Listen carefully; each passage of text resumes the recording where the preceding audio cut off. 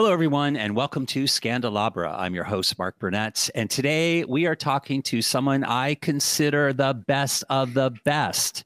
Now, the funny thing is he does too, although he's a lot more humble and a lot more generous than I am. I do know he throws some wicked Christmas parties. If you're into maximalism, this guy's for you.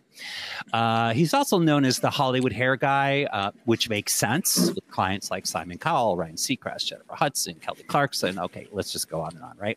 On that note, I'm just going to call you my friend, Dean Banowitz. Welcome to the show. Thank you so much for having me. This is going to be so much fun. I can't wait. Well, you're in it now. There's no waiting. This is it. Yes. Yeah, take a big breath because I have lots of fun questions for you. As I'm sure our listeners are wondering, what exactly does he do? So just in a nutshell, what do you do? Like, how do you describe your work?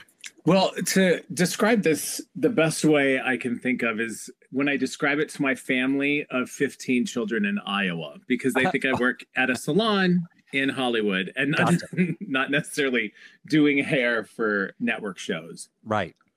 So that's what it is. You're a hairstylist for network shows. Is that correct? Celebrity stylist, but then a show stylist as well. Mm-hmm. Oh, gotcha. Show stylist. I like no feature stylist because I don't want to really do any movies right now. Mm-hmm. Okay. Well, I'll ask why. Well, because if you do movies, then you're traveling, and I love my house too much, and I want to stay here. Yeah. Okay. That makes perfect sense. Yeah. You're also called the locks wizard. What's that? What's the locks? Are you going to come like change the front lock on my door? I mean, I wish I was that butch, but no, I wouldn't even know where to start. I have this fingerprint lock, which is the best. No, locks. Everybody talks about their, like Goldilocks, her golden hair. But a lock specialist. I'm a hair hoe. I'm a hair guy. Hey, okay. You are hitting all the titles. Yeah. I do have a question for you. Since your Christmases are so big, do you think the higher the hair, the closer to God we are? I will say I like a good set of pumps too to take that to the next level. So it is why do when you can overdo, right? Yeah, it's never done till it's overdone.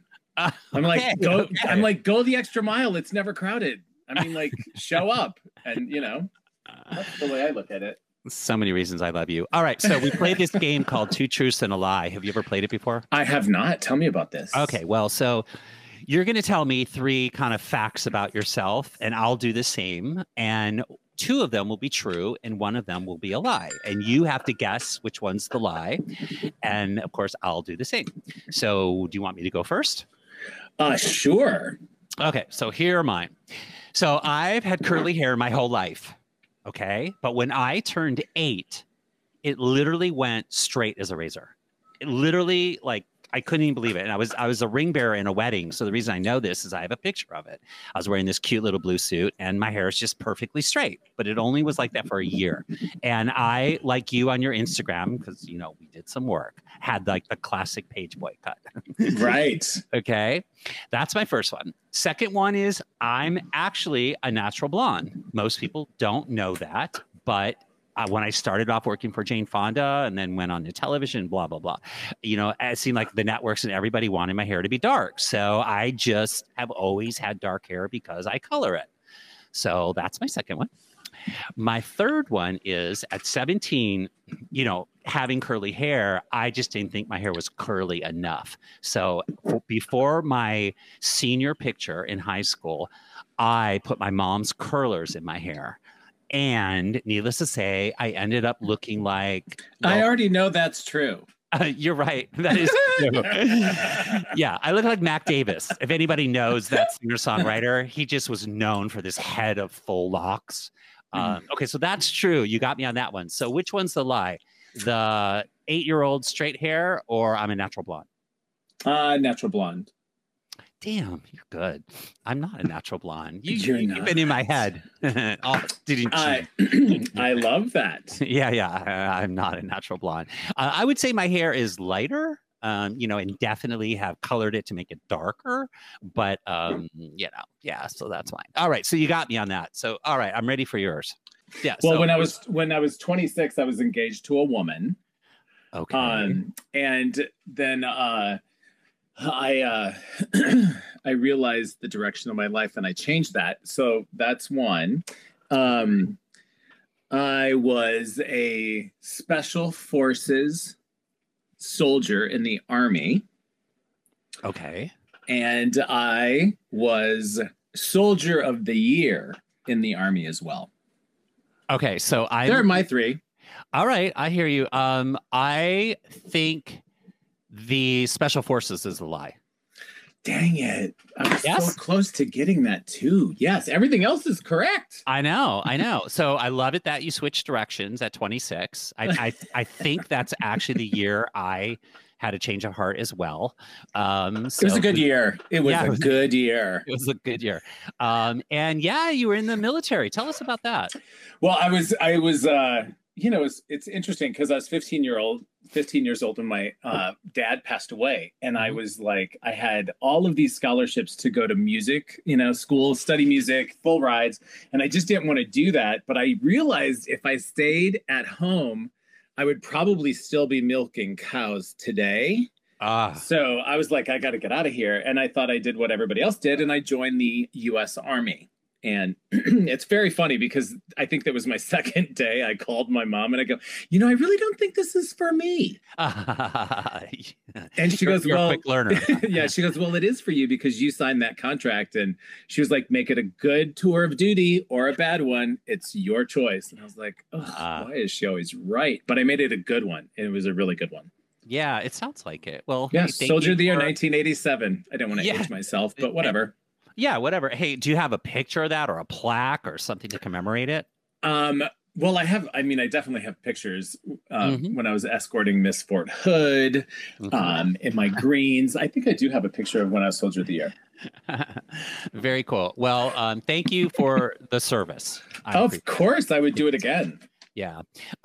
So I'm curious, what was the first coolest thing you did in Hollywood? Well, you know, that moment where you're like, ooh, I gotta like tell everybody, like you said, call your parents back in Iowa or whatever. Yeah, my Iowa moment. Yeah, what was like the first thing you were like, ooh, I'm onto something here? Well, it was, you know, Anthony Robbins, a big guru. When I was doing his hair. And he has a full head of hair, right? Oh my God, yeah. And he makes me feel petite and willowy because he is so much taller than I am. I mean, that's just for the record, for our listeners to know, how tall are you? I'm 6'4", 6'9" in heels. Yeah. Okay. Yeah. It all works. But I was working with him doing some infomercials and stuff, and he had introduced me to a lot of his. He has a lot of friends, a lot of very, very incredibly wealthy friends. And one of them was like, oh, I'd love to have you do my cut and color for an event that I have going on. And I was like, great. So I gave my information. And the day of the appointment, I was like, oh, I just need an address so I know where to go. And he said, go to the Van Nuys private airport. And there was a helicopter waiting for me to fly me to San Diego to cut and color. Okay. No, but wait for it, because I'm from Iowa. That shit doesn't happen in Iowa unless you are legit being medevac to a hospital, right. or they're dropping some chemicals on some crops. And I was in this helicopter and I was like, holy shit, this is an expensive haircut. Yeah. Do you remember how much you charged? I remember it was a haircut, and I think I charged like $450 or something like that. Gotcha. And mind you, my mortgage in Iowa was $300, and I was like, oh my goodness, what is happening? Yeah. So, and then the cool factor took over because, gosh, you've done so many cool things, Dean. So on that note, process. That's a bit of a double entendre there. But, okay. Process, like, okay, let's say you're doing an editorial piece or you're working with a celebrity for a print, a picture. Okay what's your process like? I know there's a lot of players and you got to consult with everybody and what they want, but what's the dean? When does the dean kick in, and what are you thinking when you see someone's hair? So I'm going to use a different example because I did all the hair on So You Think You Can Dance. Right.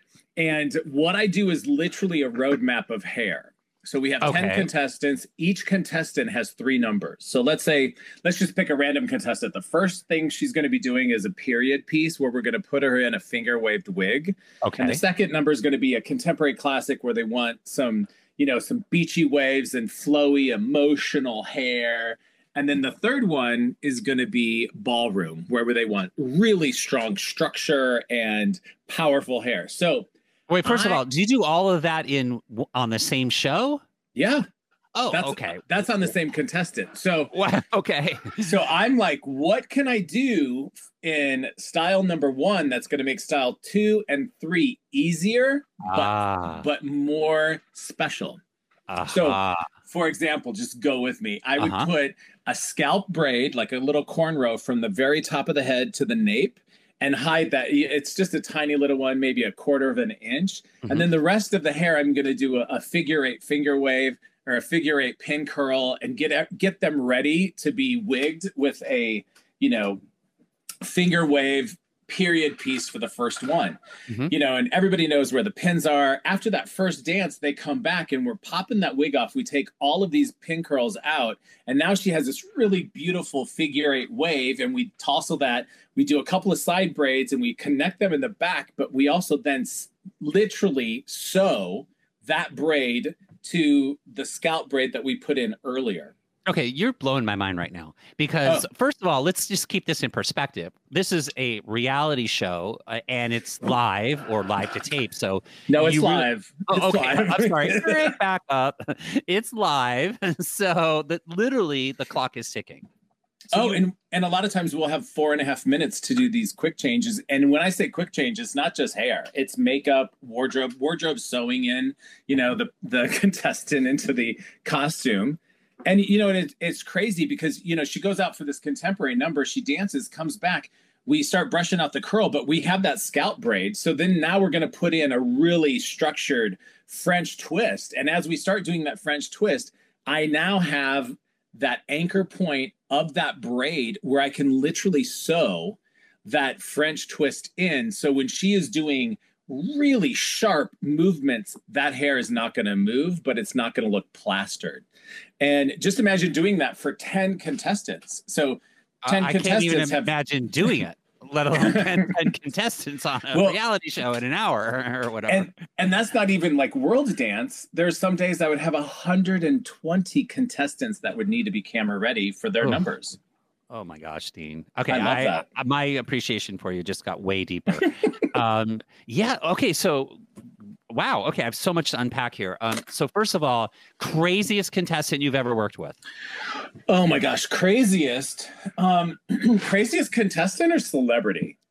Well, I don't know. Let's start with with contestant and work our way to celebrity.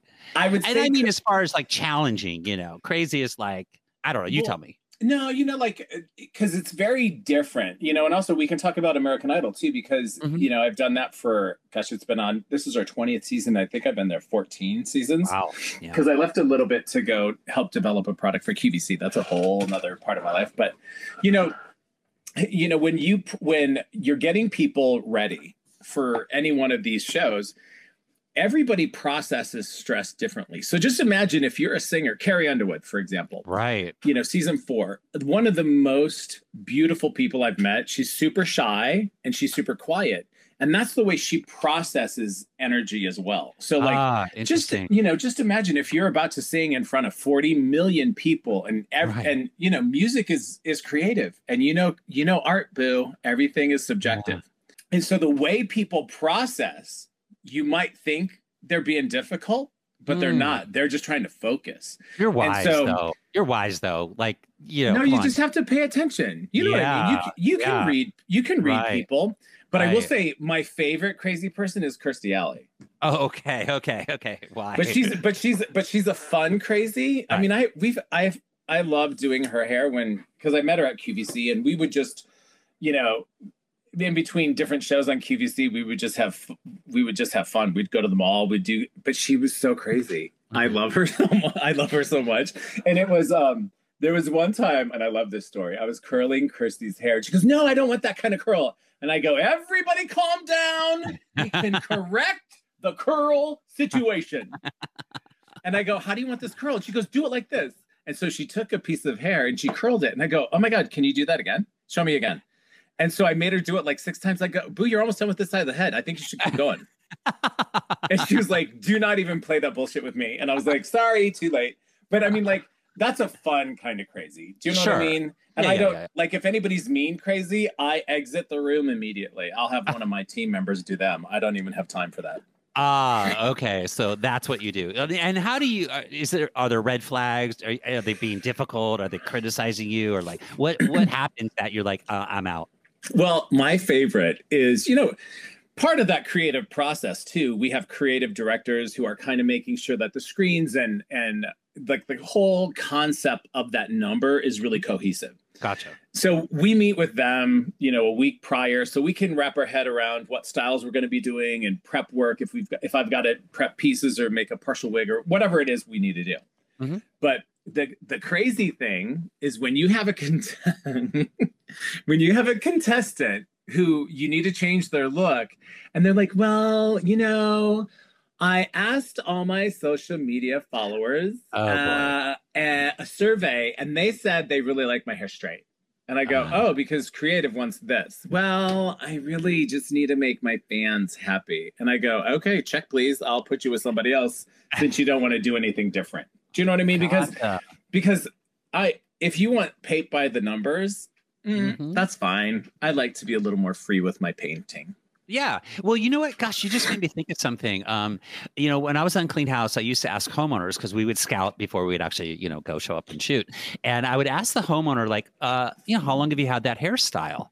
And I never really thought about how that relates to you, because for me, someone who had a hairstyle, that like a long time, chances are, and please correct me if I'm wrong, they are not going to let it go. Yeah, they're not going to let it go. They are not going to let it go. And B, someone at some point in their life thought they were super cute, and so they've just hung on to that compliment, and they're like unwilling to change their hair, which, as you know, shows up in their life. Do you ever find people that are like, like I would imagine long to short? I mean, do people cry? I mean, I know. No, I mean, I've never, knock on wood, had anybody cry after I've cut their hair. But it's funny. Like you mentioned, I've taken care of Simon Cowell for years, and one of the nicest guys. And I've always tried to change his look, but he's so known for that look, right? And I mean, trust me, I've tried to have many hair interventions with him. And the thing is when you build a relationship with the client and they trust you, that's half the battle. And the thing is once you try to do that intervention and kind of change that look, and you kind of zero in that they're not going to do that. And you start to, I think it was when I saw him on The Simpsons where he was so identifiable because of his hair. I was like, okay, so now it's becoming kind of an icon status, which is, it is what it is. It's like, Twisted Sister, they're known for their hair. And so then I start to compartmentalize it where if I don't do what he wants done, he's going to go to somebody else. And I don't want to really ruin that relationship. So there's sometimes I will take a back seat to that and just let it go.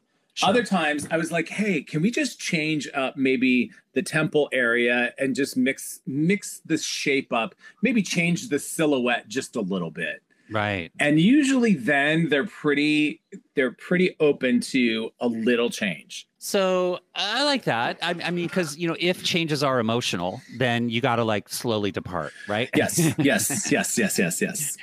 Baby steps. So you mentioned the idea of cutting someone's hair and no one ever really crying, which is great. Good for you. But have you ever felt like you failed on the job? Like you went in to do something and it might not even been with your design. Maybe it was a new way to do it. You were really out there swinging out, experimenting, and it just didn't happen. I don't know. Well, so it's funny because I had done a beauty school college lecture a couple of days ago in Chicago. Okay. And one of a student had asked a similar question to this. And they go, have you ever failed? And I go, but here's the deal. When you fail, that's when you learn. If you pay attention, you're going to learn something with every failure. That's just the way I look at it. But when I was doing Lisa Gibbons' hair on the television show Extra, she was hosting the Lady of Soul Awards on BET. Okay. And so we're on the carpet, and I love her because she just lets me do whatever I want to her hair. And I put these braid pieces, and we had so much fun, and she looked so great, and she had this like silver metal mesh outfit on, and she looked stunning. Mm-hmm. But it was the very first time I've ever had a client that was like on the worst dress list, and they were just bagging her.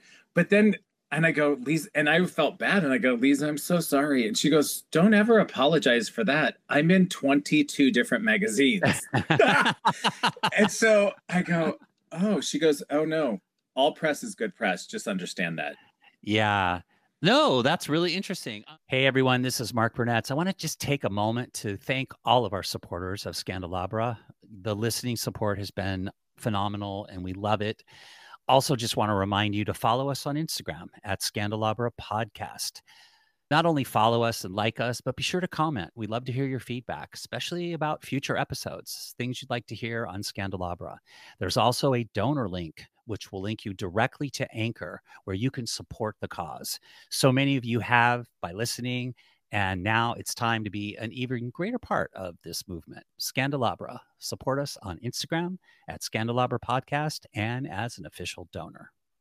I'm curious. You throw around the word wig a lot. It seems like. Well, let me ask this question differently. When we see celebrities with their hair, let's just keep it simple.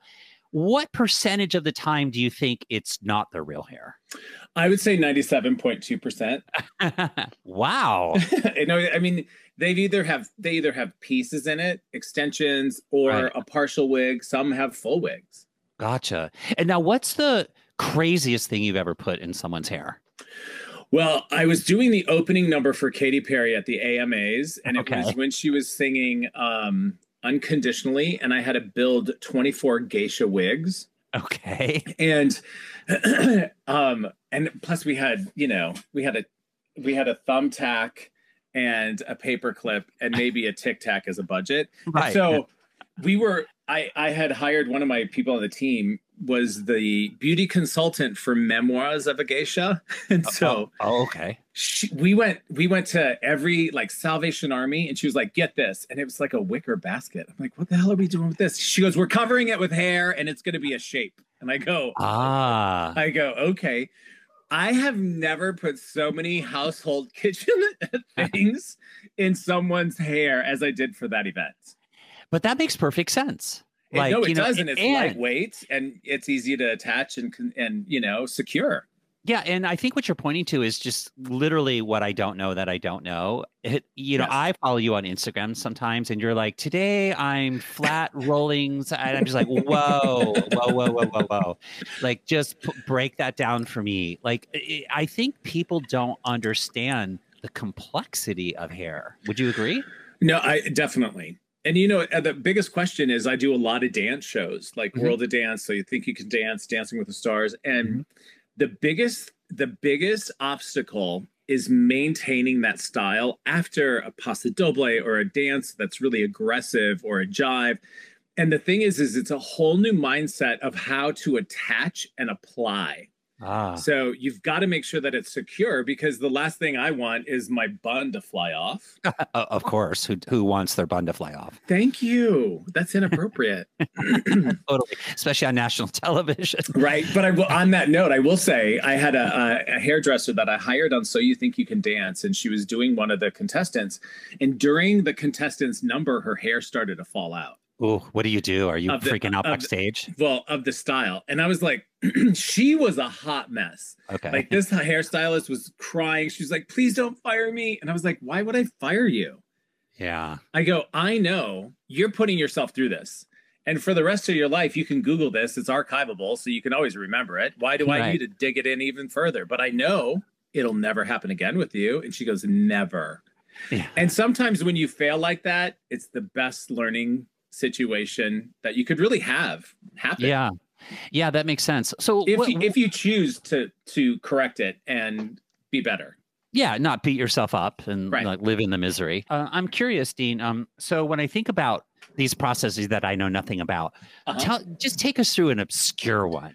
Like, first of all, I love your roadmap. That's just ridiculous. I never thought like that. But like, what's a process that maybe we see, but people don't really understand what went into it? Well, I will say that let's take the Met Gala, because Okay. the Met Gala is really avant-garde and it's really extravagant and so on and so forth.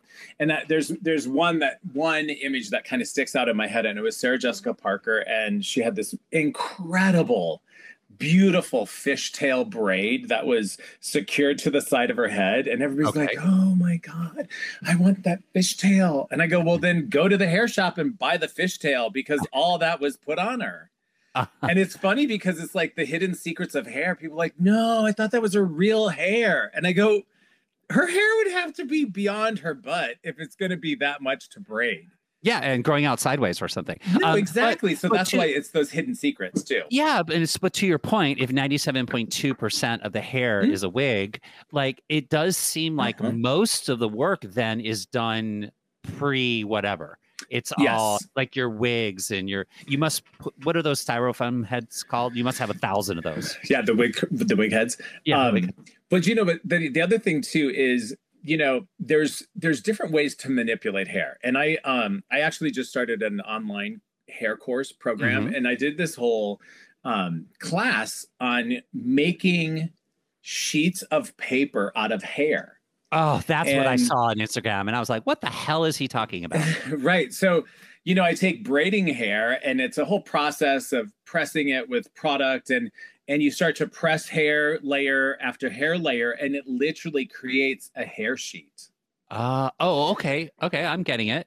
And like remember Patti LaBelle used to have those, I might be way off base here, but remember how she used to have those big loop circles in her? Is that, I always thought of it like she took a vinyl LP and melted it.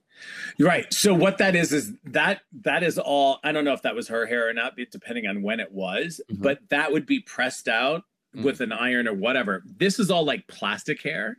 Okay. And just imagine you press it out, and depending on the thickness, depending on the layers that you put in, like if it's a 15 layer hair sheet or a 20, if it's more layers, it's going to be stronger.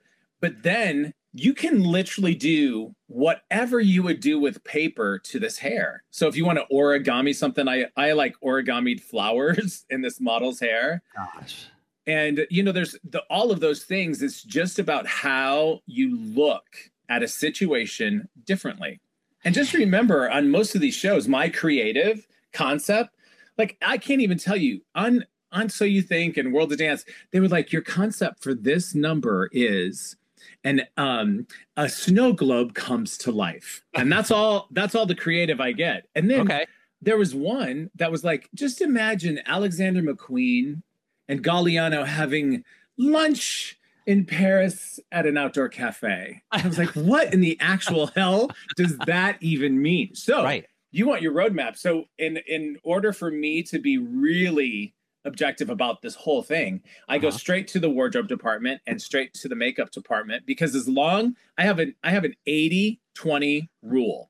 As long as I am 80% happy with my creative, I can bend on 20%. I can give wardrobe 10% and I can give makeup 10%. So I went to wardrobe, and they're like, I go, what kind of outfit are you thinking? I go, I want to know about color. And they go, oh, we're going to do a really high color. I go, great. The hair has to be up. It has to be off the neck, right? So then makeup goes, oh, I'm going to glue appliques around their eyes. And I go, okay, so the face has to be clear. So I know that my direction for creativity has to be on the top of their head. Nothing is down and nothing is in the face, because I want to make sure they get that area, that 10%, so they can be creative as well. Yeah. And that's kind of how we build that map out. Okay, so my mind's just kind of blown right now.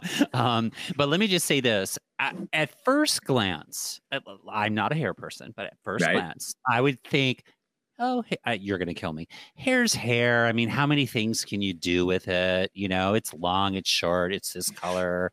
You can shape it this way, and blah, blah, blah, blah, blah.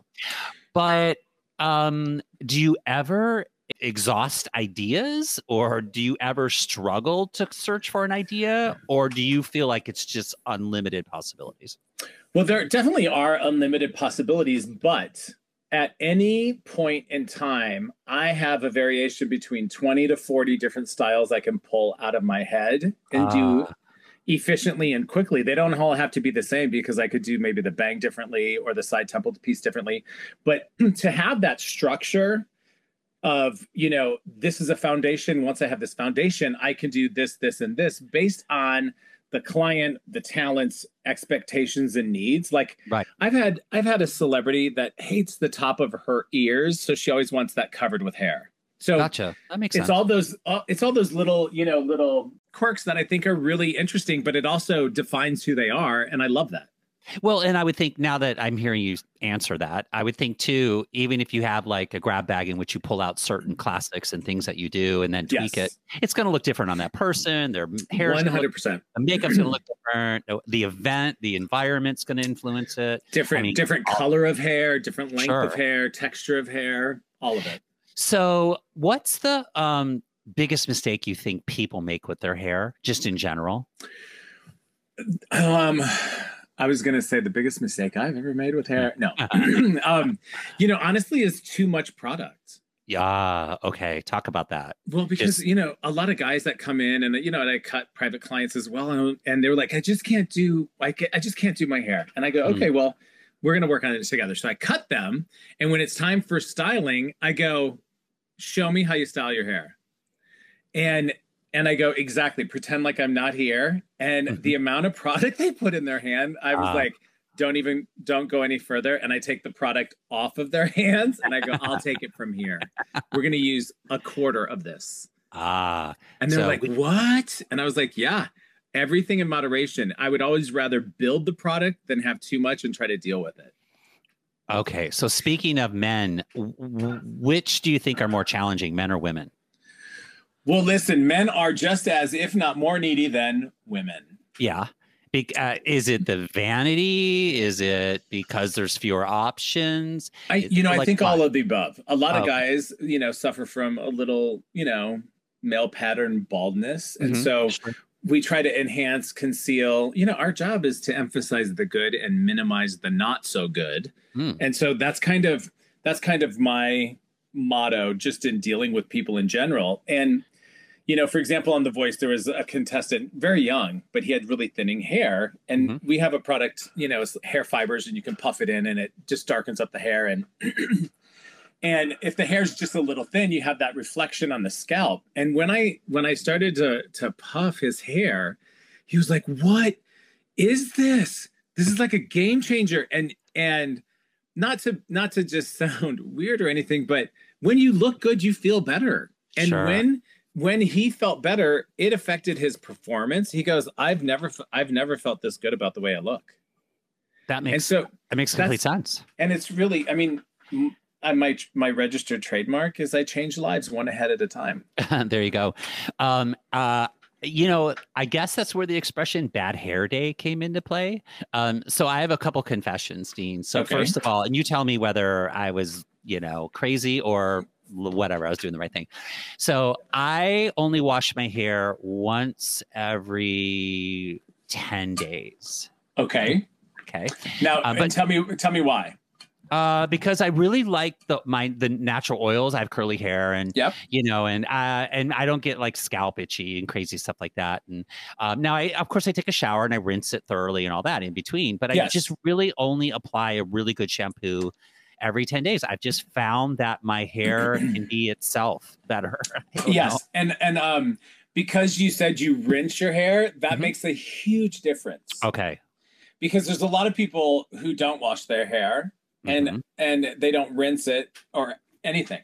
But I think it's really key that when you're in the shower, even just a steady flow of water, it's really refreshing, and it gets some of the dirt and debris out as well. But, you know, it all depends too on and I love that you said it right away, your level of oil secretion with your hair. You don't have that very much, but there's some people who get oily just after a day.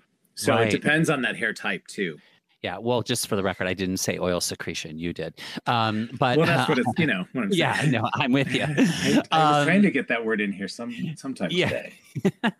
that's a high dollar word. Hey, head hair. What about face hair? Let's talk about that. So I think when you and I met, I was on Clean House. I had what's it called? A flavor saver? Oh my God, please don't. Did I just say that? A flavor saver. Yeah. I had that little, what do you call those little things? Soul patch. Oh, soul patch. There you go. I like that much better. Yes. I had a soul patch. Do you believe in trends of hair, or do you not? Is it all about of the moment? Like, what's your thought? Well, you know what? Because, you know, as a platform artist for Matrix Hair Care, which is a huge manufacturer, and we were literally trained for new trends every spring. And we would have a lead into the fall trend that would really lead into that spring trend. So there was a huge focus on that. And, you know, it's funny because a lot of people are like, well, how do you get your inspiration? And I am a people watcher. Like before the Rona, I would go to Venice Beach and just watch people or Melrose. And one thing I love about being in that dance world is a lot of street dance has created a ton of fashion. You know, you'll see it on a hip hop dancer, and the next thing you know, because it was in the moment, it is now on trend. So I love that element where I could, oh, you want to mix your hair up a bit? Let's do something just to skosh, you know, crazy or a little off balance or whatever because of whatever vibe they're having. And I always have to, you know, tell myself it might not be my favorite style, but it is definitely going to apply to some people. And so inevitably, whenever I just lean in to the whole situation and do something different, I have to be the one that's ready for change just as much as that contestant or client or celebrity. You know what? I think that really is a testament to your success, Dean, because so many artists, let's just say in general, you know, it's my way or no way or the highway. Yeah. You know, it's like that doesn't work. It doesn't work. I've learned that in my design career. I've learned it in so many other facets of my life. It's a collaboration and you have to be willing to let go. But on the other side of the coin, where do you draw the line of like, I'm unwilling to do that? Or has that ever happened to you? It hasn't happened to me, but when we do TV, I have guidelines because I have to be able to see both eyes. Okay. Because if we're doing a TV show and I cannot see your eyes, you're not building a relationship with the audience. So when you say two, we call it like two eyes, but when you say both eyes, you literally mean like do not have hair hanging over one of your eyes? Yeah, because there's so many times where, I just want a deep side part and I want to cover this eye. And I go, well, first of all, the makeup artist is going to be so pissed at me because, you know, that false lash or whatever on that side is going to be totally messed up because the hair is heavy. And, you know, it's like, you know, when I was on QVC, they go look into the lens of the camera because that means you're looking into the eyes of every viewer, and that's how you establish a relationship. Sure. But if I have a ton of hair in my eyes and I'm not focused and I'm not connected, it makes a big difference, especially on a competition show, because you need to connect with the audience to get those votes to maintain your position. Wow. Okay. I should just be taking notes, but thank God we're recording this because there's just so much to learn here. Okay. So I'm okay with washing my hair once every 10 days. Yeah. I definitely need to use less product. I'm kind of a sucker for that. I'm into this new little stuff. I don't even know what it's called, but it's like dry dust. Oh yeah. No, dry dust, you know, it's like a textured powder. Yes. Yeah. A textured powder for dry dust. Yeah, same thing. But it's super cool. I mean, like you just like spray a little and next thing you know, your hair just kind of, I don't know, because it like dries it in place. Yeah, no, it's a texture spray. So it's much like a dry shampoo without the powder, without that much. But you know, like a lot of people use dry shampoo to create that look as well, to give it a little more texture, even on clean hair, where they want it to have a little more grit. Okay. So what other tips? What's this thing about putting conditioner or leaving conditioner? Or like you take it, you turn off the water in the shower and then you put conditioner in your hair and then you leave it. Is that good or bad? Well, it depends on your hair. Like for example, you have curly hair, so I would do a light leave-in conditioner because it helps to fuse those curls together so you don't get really frizzy and fly away. Like if you have really thin, fine hair, I'm not a big fan of any leave-in conditioner because it's just going to make your hair look even more flat. So like curly and thicker textures really perform well with a little leave-in conditioner. Okay, and this is starting to sound like a consultation. I should just pay you. But let me ask every day of my life. And then we're going to go into therapy in a moment. I love it. So let's talk color for a moment. You know, in my world, there's the obvious colors, whatever, blonde, brown, auburn, you know, whatever. Yes. Whatever. Okay. Red hair, whatever. Okay. Well, that's auburn, right? Yeah. So in your world, I bet there's like a million colors, right? Well, I mean, there's chestnut, there's magenta, there's caramel tones, there's a coffee bean, there's all of anything that you can relate to a physical, like tangible, product. There is a color to match it. If you wanted lime green hair, we have color for that. Now, have you ever invented a color, like, or customized a color blend? Well, I mean, I customize it all the time just with regular clients. And that's based on the color formulation of, somebody might go, oh, you know what I really love? I'd love to have a beautiful chestnut, but not a red chestnut, more. And so it's that your consultation skills are key. And I tell everybody, I go, listen, I'm a good hairdresser. I'm not a great hairdresser, but I'm an amazing listener. One of my really close friends is a doctor, and she was going through med school. And I'm like, Janet, how in the actual hell do you remember all of these ailments, diseases, blah, blah, blah? And she goes, Dean, just listen. They're sick. They're going to tell you what's wrong with them. Pay attention. And I was like, oh, yeah, copy that. That sounds right. Yeah. Wow. That's really good advice. No, but so that's how it's been, with the consultation too. So it's very specific in that color wheel. I mean, you know the color wheel. Yeah. No, I do. Yeah. I just, I'm thinking about it with hair. And I was blonde at one point. I was like, and I think the greatest compliment I ever got is someone came up to me and said, wow, what it would be like to be a natural blonde. And I like literally laughed inside. But that was such a process because I'm going to put it in my words. You can use those oil secretions and all the other things in a moment. But like you had to lift it, like to strip it or something. And then you had to bring it down to the color it was supposed to be. Am I correct? Yes. Okay. Because you are about a level 4 or 5. And in order to go blonde, that's a level 10, 11. So those are all levels that we have to lift out. And based on that color wheel, you're going to go, you're dark. So you have a red underlining base. So you will graduate through every tone of red, burgundy, blah, blah, blah. And then you'll go into the orange color tones. And then you'll go into the yellow color tones. And then pale yellow, depending on how light you want, your desired level. And then that's when you do your toners or your platinums or whatever it is you want to do. Gotcha. So is that why some people get caught with like orange or yellow hair because they just didn't go high enough? Yes. Or lifted enough, I guess you would say. Yes, that is correct. And a lot of times it's incredibly difficult to take someone from dark hair to blonde hair in one day. And so that's why, especially if you have long hair, plan on it being a 3 or 4 step process.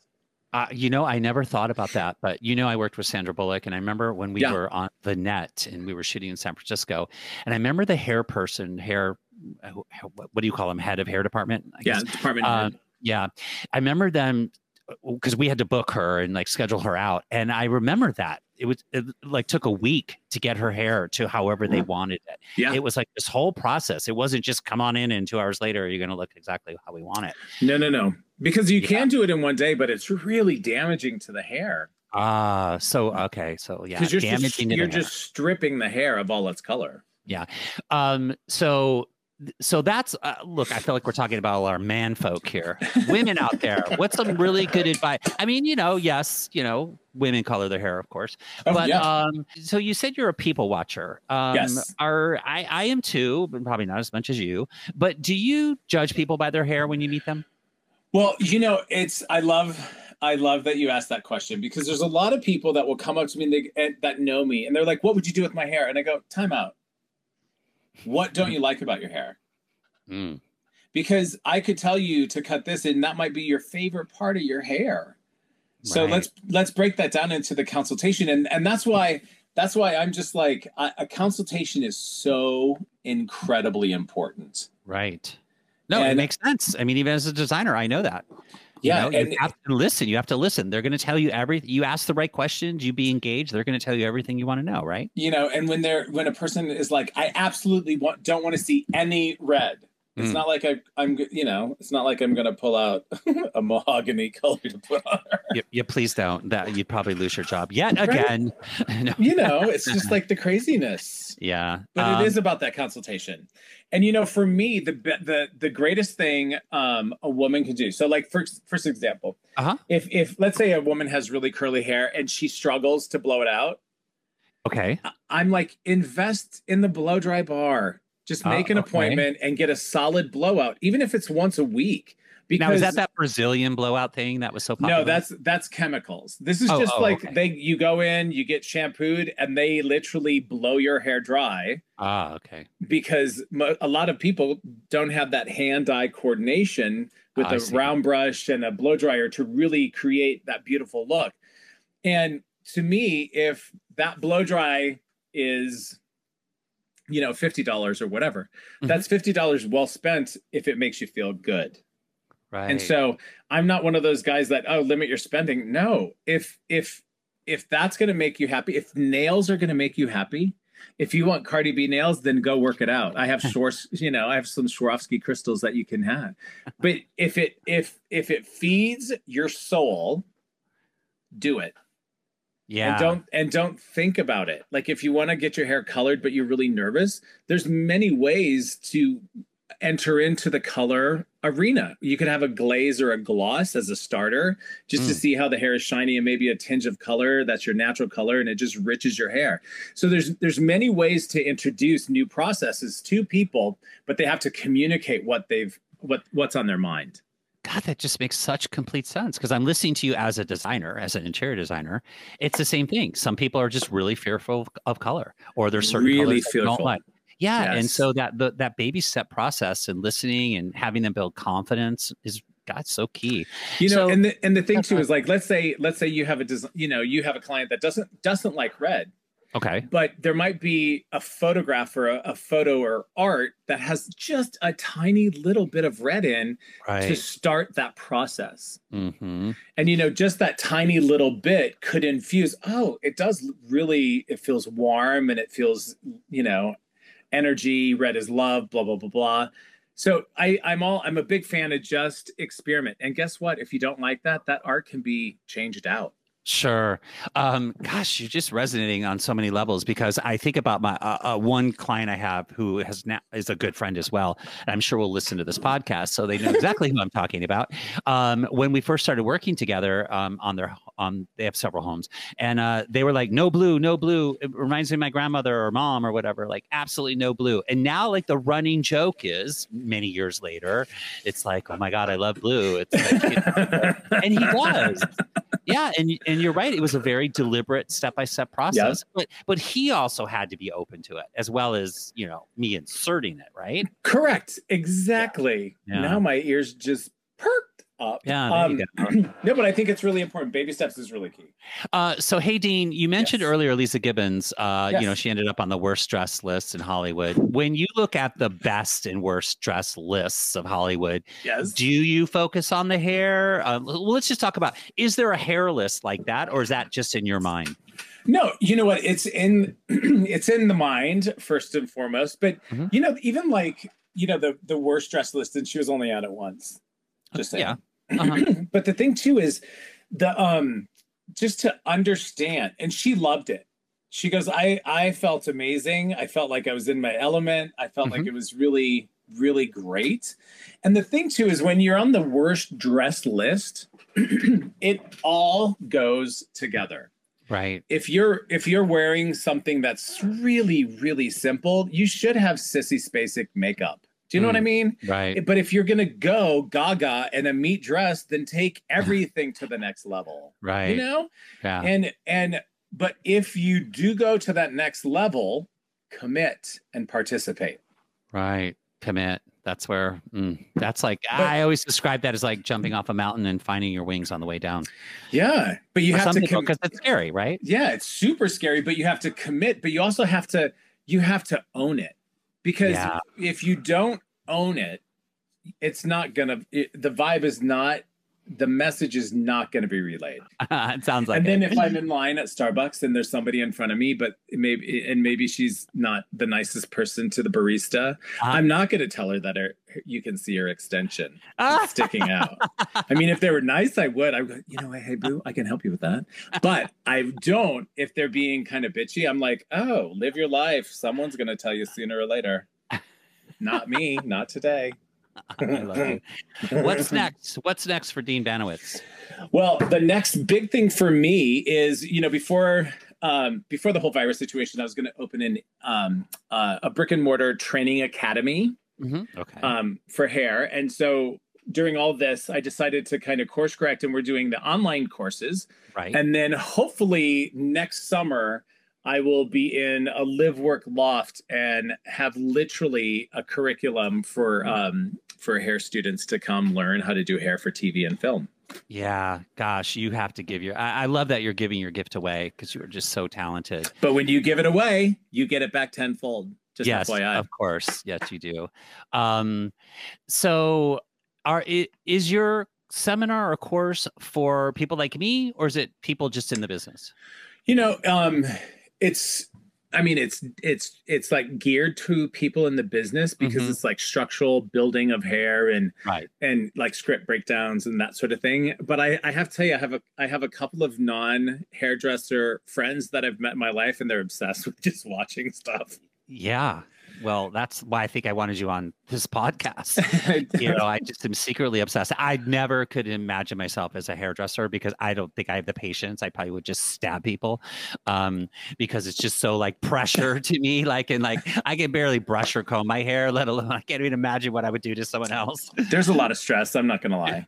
Yeah, I bet. I have no doubt. So, question: what would you like your legacy to be, Dean? You know, it's funny that you even said that because, you know, I have been, I hate even saying this, but I've been trying to put like my will together because I want to update it and get it put together. And, you know, when, because my mother had just passed away a year ago, and we decided to set up a scholarship in her and my father's name. Okay. For I think it's like an additional, you know, I think it's like $2,000 or $3,000, but it's for anyone who's going to a trade school.